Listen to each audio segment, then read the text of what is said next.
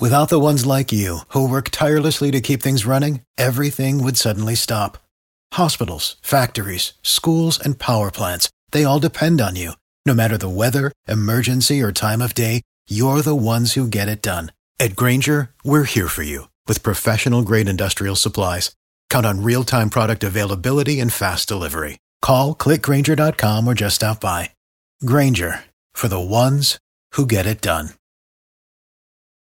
Today, we touch on how to navigate formal settings with your autistic child, such as going to church, attending weddings, and beyond. Welcome to Embracing Autism, a podcast for parents of autistic children seeking advice and support while spreading awareness and acceptance of autism spectrum disorder. I'm Leah. And I'm Matt. And each week we will discuss our journey with autism and talk about how to embrace your child's individuality while providing guidance, tips, resources, and sharing our personal stories. This is Embracing Autism. Hello, everyone. Welcome back. We are now talking about formal situations. Weddings and funerals. And church. Sorry. I knew there were three in there, but I couldn't remember what the order was that we were going in. So all three of those have the church in common, you realize? Oh, yeah, sure. Right. Yeah. Okay. So we're talking about formal situations because we are a church-going family. And one of the things that we realized instantly when we first brought our eldest child to a church service was how challenging it is with an autistic child to bring them to a formal setting for many, many, many reasons. And we've had our oldest in both situations. So she would go to the service with us when she was really little. And then when she was a little bit older, probably like a year and a half, then she was actually in the nursery daycare area as well.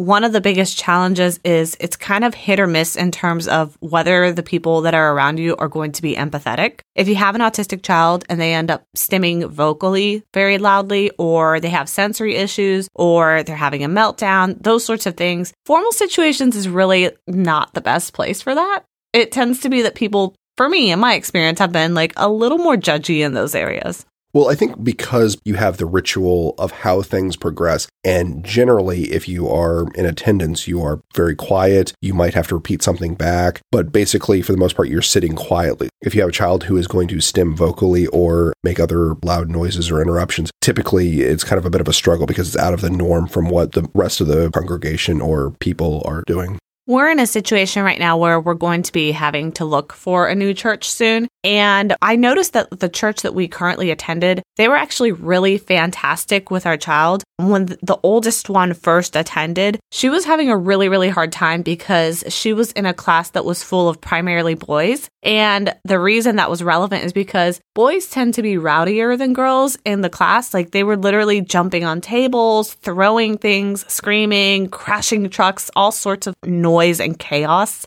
Because this was our oldest that was in that setting, and she is much more quiet, kind of more reserved. She would kind of be off on her own, kind of playing or do something a little bit more quiet. I think our youngest would have probably fit right in. I don't know, because she's really noise sensitive too. So but as far as like the climbing and all that, she would have been right there with them climbing on tables. She would have had a hoot. She would have loved it. But we noticed that essentially when we were bringing her to her Sunday school class, it was really challenging because she could not really even tolerate going into the classroom because as soon as you open the door, there's already all this chaos. There's noise of kids screaming and playing. You can like visually see the chaos of things flying across the room, cars going across the floor. And even though the teachers were really nice, I think she was just overwhelmed by all the sensory chaos of the moment. Right. And that's when I think we saw her going off on her own, doing her play, very isolated by herself. And I think there was like a young teenage girl who was kind of like her like teacher for the Sunday school that she kind of like bonded with. And that was her buddy who helped her through Sunday school a little bit better. So we learned a couple things from that experience. One is if you are able to find a special person that your child can bond with when they are going to church or some sort of like service that requires them to be either away from the parent or kind of quiet, I think it's really important to find a person that they connect with because that makes all the difference from our kid having a meltdown and screaming and freaking out to feeling protected and taken care of. Yeah, I agree with that situation. It was almost kind of a bit of a distraction because the girl who was her like mentor, like little teacher, she would sit with her and sing her songs. And because actually both of our kids love songs, she would calm down because she would like the song that the girl was singing. So in that, it created a bit of a distraction. So I guess if it is possible, if you are in a formal situation, if there's any way that you're able to try and find a little bit of a distraction to kind of help your child regulate a little bit better where they're able to go through the activity. Yeah, definitely bring them noise reduction earmuffs or anything that you know that they normally do well with. I would also share the knowledge with the caretakers of what you know probably helps. So like for her, she really liked nursery rhymes and books and things like that. So we knew that if she was frustrated, if they read to her or sang songs to her, that it would probably calm her down. So if there's anything like that calms your child down, it's important to make sure that whoever is caring for your child in that situation is aware of that. And the other thing that we did is our church at the time did not have any sort of sensory room or anything like that. I think churches really fail in that area in terms of accommodating disability. It's like an area that still needs a lot of work. But our church was very friendly and empathetic and understanding. And because of that, they were willing to do anything to try to accommodate. They created kind of like a makeshift sensory room. It was kind of like a room that wasn't being used, and they would just pull her out of the classroom and go with her in this other room that still had toys and stuff, but she would be alone and she would calm down because it was quiet and there wasn't anything going on. So if your church is at least willing to accommodate that, or your formal situation, if it's a wedding venue. For us, when we got married in a wedding facility that we specifically looked to make sure that the venue had a children's area where if kids got overwhelmed during the wedding ceremony, they could go into this other separate room and take a nap. They could play. There was a TV there. We always made sure to make accommodations. And I'd also say another important thing is, this should go without saying, don't push your child into doing anything that they're uncomfortable with. So even when our daughter was young and she would sit with us in like the service, we would always kind of sit in the back. And then if it became too much for her with the singing, or if she got overwhelmed, we could quickly get to a place that was further away from the music and people singing and any other distraction to calm her down, sing to her, rock her. So I would definitely say if you do bring your child into a formal setting, it might be a good idea to kind of pay attention, like, okay, where are the exits? Where is a little room that if they do get upset, where can I take them to get them back to a neutral point? And then we can try to go back to the formal setting again. And of course, there's the standards like creating a little sensory bag that has like fidget toys and all those sorts of goodies for them, bringing things that can help distract like coloring, music, that sort of thing. I also heard from some people online that apparently some locations for churches and wedding venues have what's called, I think, like a cry room. And it's basically like a transparent window that you can see through and you can see the service, but it is soundproof. So you could bring your child in there if they're very loud or they're vocally stimming or if they're crying, and nobody in the congregation can hear you because it's totally soundproof, but you can see everything. I mean, that sounds like a great idea. And honestly, it brings me back to when we went to my brother's wedding. The wedding was outside, but you were able to stay inside with like all the glass windows with our oldest because she was only a few months old. You were able to kind of see the wedding, but yet you were kind of away and excluded from it. So it kind of works on, a couple of different levels. If you're able to kind of find either a facility that offers that, or if you're able to put yourself in a situation that already has that accommodation.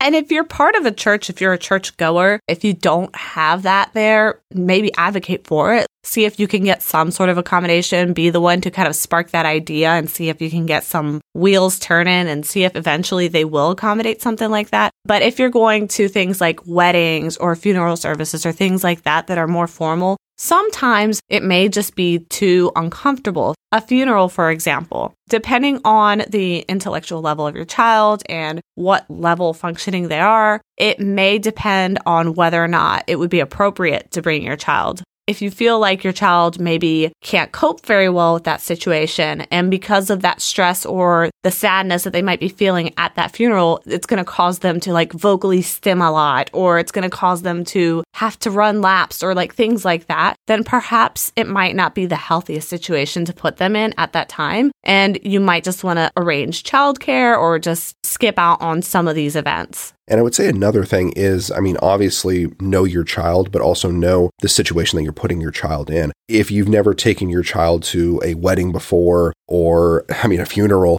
I wouldn't just kind of throw them in blind. I would work your way up to it if that's at all possible, or at least have a backup plan to what should I do in the case that stimming is taking place or my child starts being very loud and other people are seeing it as inappropriate or anything like that. The good thing about formal situations is that they typically 9 times out of 10 are predictable. You know when you're going to church, you know when you're going to a wedding, you know when you're going to a funeral, you know when these dates are coming up. So because of that, it makes it easy to be able to plan ahead and create like a social story to explain these things to your child. And a social story can be really easy. I just created one the other day. Pull up a Word document, get some clip art, and put a sentence. Today we're going to be going to church, and just explain the sights and sounds and smells they might experience and how they can choose to react to it, or that it's okay to react a certain way. Just know that mom and dad are here for you, like that sort of thing. So I think there's probably a bunch of pre-created ones on the internet too that are free. So you could probably honestly Google it and find one for pretty much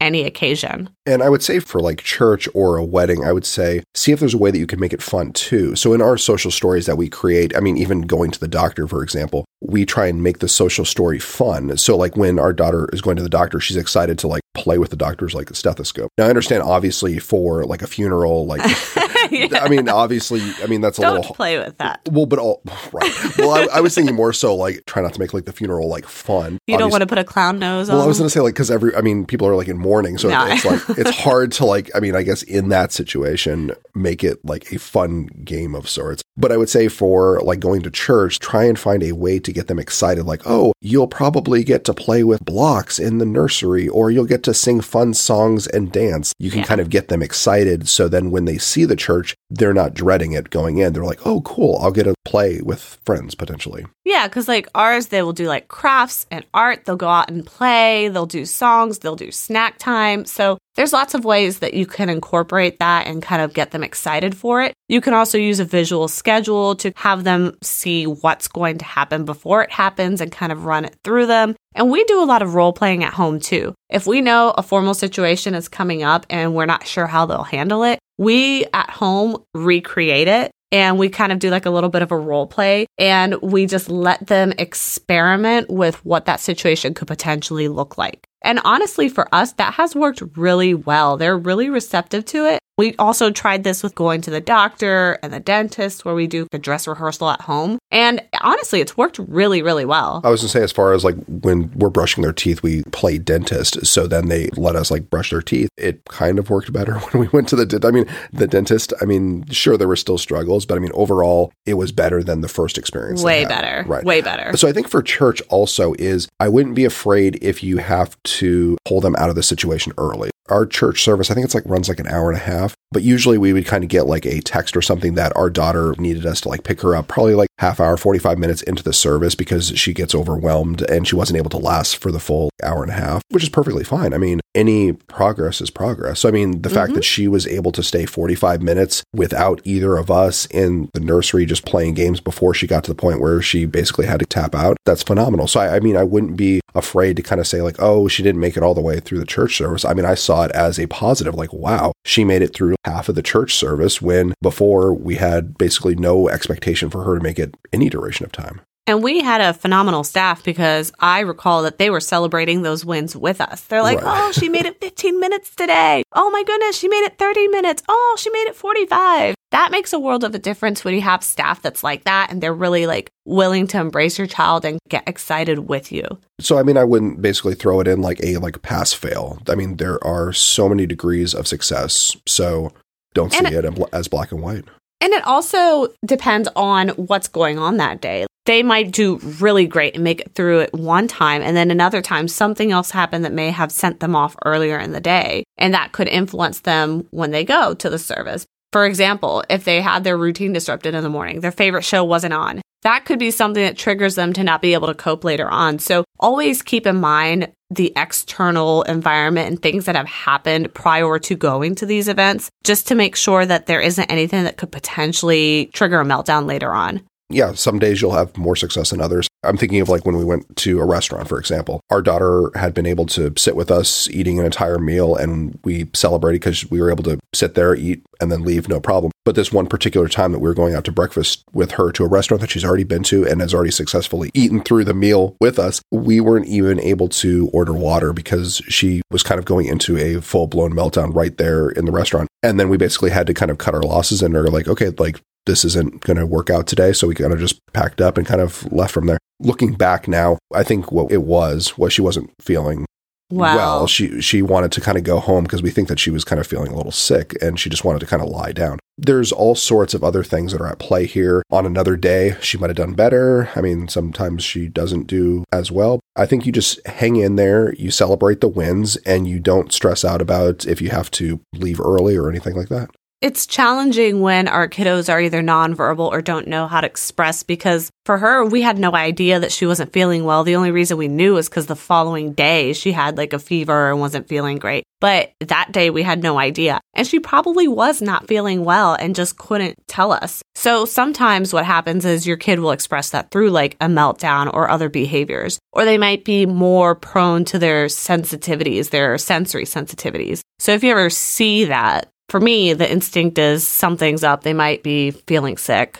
And of course, I mean, this all takes time. It's not going to be, they tried it once before, and now the second time you're trying it, you should be expecting no issues, perfect, flawless. Like, we still have struggles. I mean, we've tried to go out to restaurants with them or church with them several times. Sometimes we do better than others, but I mean, we don't give up. We keep trying to push through, see if they're able to, on a different day, do a little bit better. But I mean, ultimately, it's more so for them than us. We don't get upset that, oh, we didn't make it to the end of the church service. We're focused on their needs and that they are okay. One of our tactics has been to start with things that are like low risk. So, for example, if we are practicing going to a restaurant, we're not going to go for a 5-star restaurant. We're going to go for like an IHOP or something really like basic that's family friendly that you expect there to probably be a lot of chatter. And we always set the bar low in terms of what we think they're going to be able to get through, because we need to have an exit strategy. And when that happens, like when you go and bring them to the restaurant or the church or the wedding, when things start to kick off, just keep your cool and just treat it like your child is asking for your support at that time. Even though they're not actually verbally asking you, by having a meltdown, it's their way of saying, Mom, Dad, I need help. And so whenever I see these moments, I instinctively will feel upset or embarrassed or frustrated. But I always remember to rethink during that moment and analyze the situation and understand that they're the ones right now that are struggling, and we have to refocus our efforts to making sure that they are okay. I'm always about trying to accommodate that need and get them out of the situation that is triggering them, and then build our way up to those formal situations. We go to a very casual, jean-wearing, jeans, like laid back T-shirt. Yeah, we go to a church that's just not super hardcore. And part of that is strategic. I know that my kids would never do well in a really formal, structured, wear dress and leggings type of church. Right. I think that you got to apply that to other formal situations too. We would never bring our kid to a 5-star restaurant. It's just never going to happen because we know that we do have certain limitations. We don't even bring ourselves to a 5-star restaurant. I mean, that's true too. Oh okay, gosh. how about like a 2.5 star? I feel like even that's a struggle. Oh my gosh, yeah.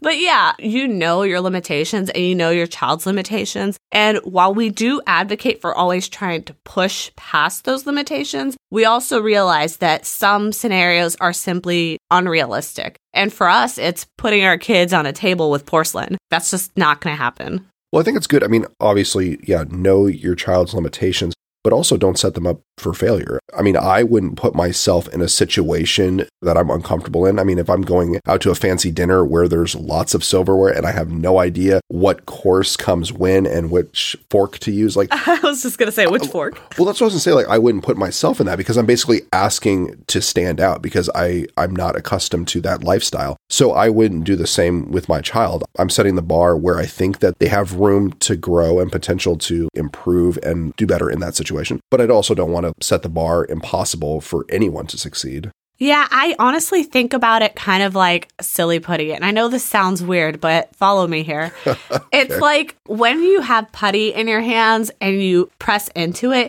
it leaves an indentation, but it doesn't like break right through it. It kind of molds around whatever you're using. So it'll mold around your hands. It'll mold around your fingers. It accommodates you, essentially. That's kind of what we do. We push through the putty of life, let it mold around us a little bit, pull back a little bit, and you kind of play with it so that life and yourself are intermeshed. That was really new agey. I don't know if anyone's going to be able to follow that. I'm realizing how very insane that sounds. But you have to kind of go with the flow and not feel like things are so black and white, that some things are more instinctive and you kind of have to feel it out rather than trying to say beforehand, this is how it's going to go. This is what I'm going to try. Some things you have to do not on the cuff. It would be off the cuff.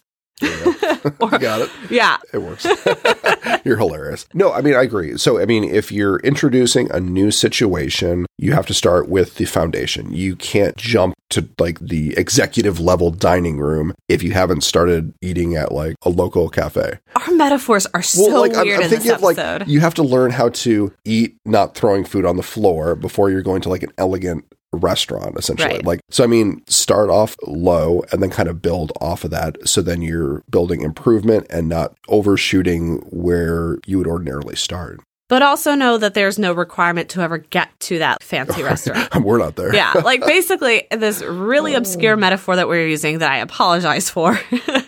It's all about constantly trying to improve and constantly trying to push limitations while still understanding that it's okay to fail. It's okay to not meet certain expectations. As long as we continue to try to find new ways to have our children explore and interact with the world, trying to find new ways to get them to at least try some of these formal situations out, that's honestly the best that we can do. And if it doesn't work, it doesn't work. We can say we tried. We can say, hey, buddy, you did it. You lasted 5 minutes. Congratulations. That's more than I could have. Right. And I know for me, and I mean, this kind of goes out, I guess, more so to like the dads, it's never a fun situation if you have to leave early. If your kid is screaming and crying, it's not fun picking them up, carrying them out of the restaurant, out of church, out of whatever situation. It's not fun. And I mean, obviously, it's not enjoyable for your child either. But I wouldn't elevate your anger or mood. What I do basically is I just stay focused walking. I see the door. I just keep walking out the door. I'm breathing calm, because if I can regulate my breathing and staying calm, then I can try and show my daughter as I'm carrying her out, like I'm perfectly cool, calm, collect, and I can work with you to kind of get you back to a neutral as well. By elevating the situation and getting upset, it doesn't help the situation.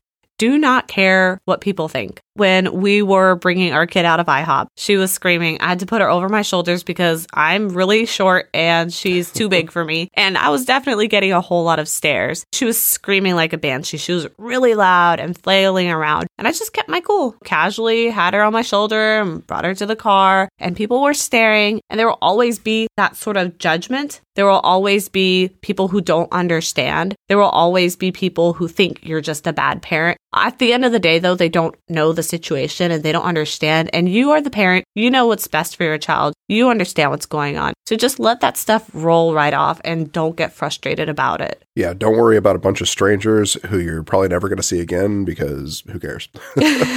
Your child is all that matters. Just exactly. Honestly, we don't sweat them. That's all we have for you today in this episode. We hope it was a little bit helpful. Again, don't push formal situations on your kids if you don't feel like they're ready for it, but, don't be afraid to try either. And hopefully you understood what our metaphors meant. Yes, I apologize again.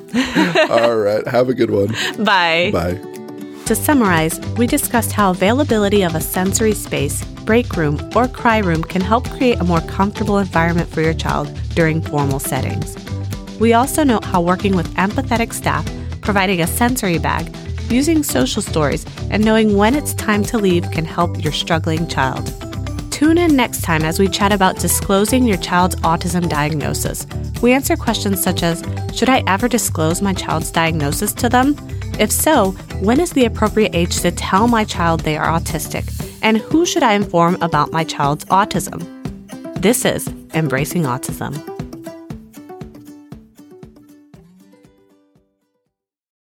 For the ones who work hard to ensure their crew can always go the extra mile, and the ones who get in early so everyone can go home on time. There's Grainger, offering professional-grade supplies backed by product experts so you can quickly and easily find what you need. Plus, you can count on access to a committed team ready to go the extra mile for you. Call, click Grainger.com, or just stop by. Grainger, for the ones who get it done.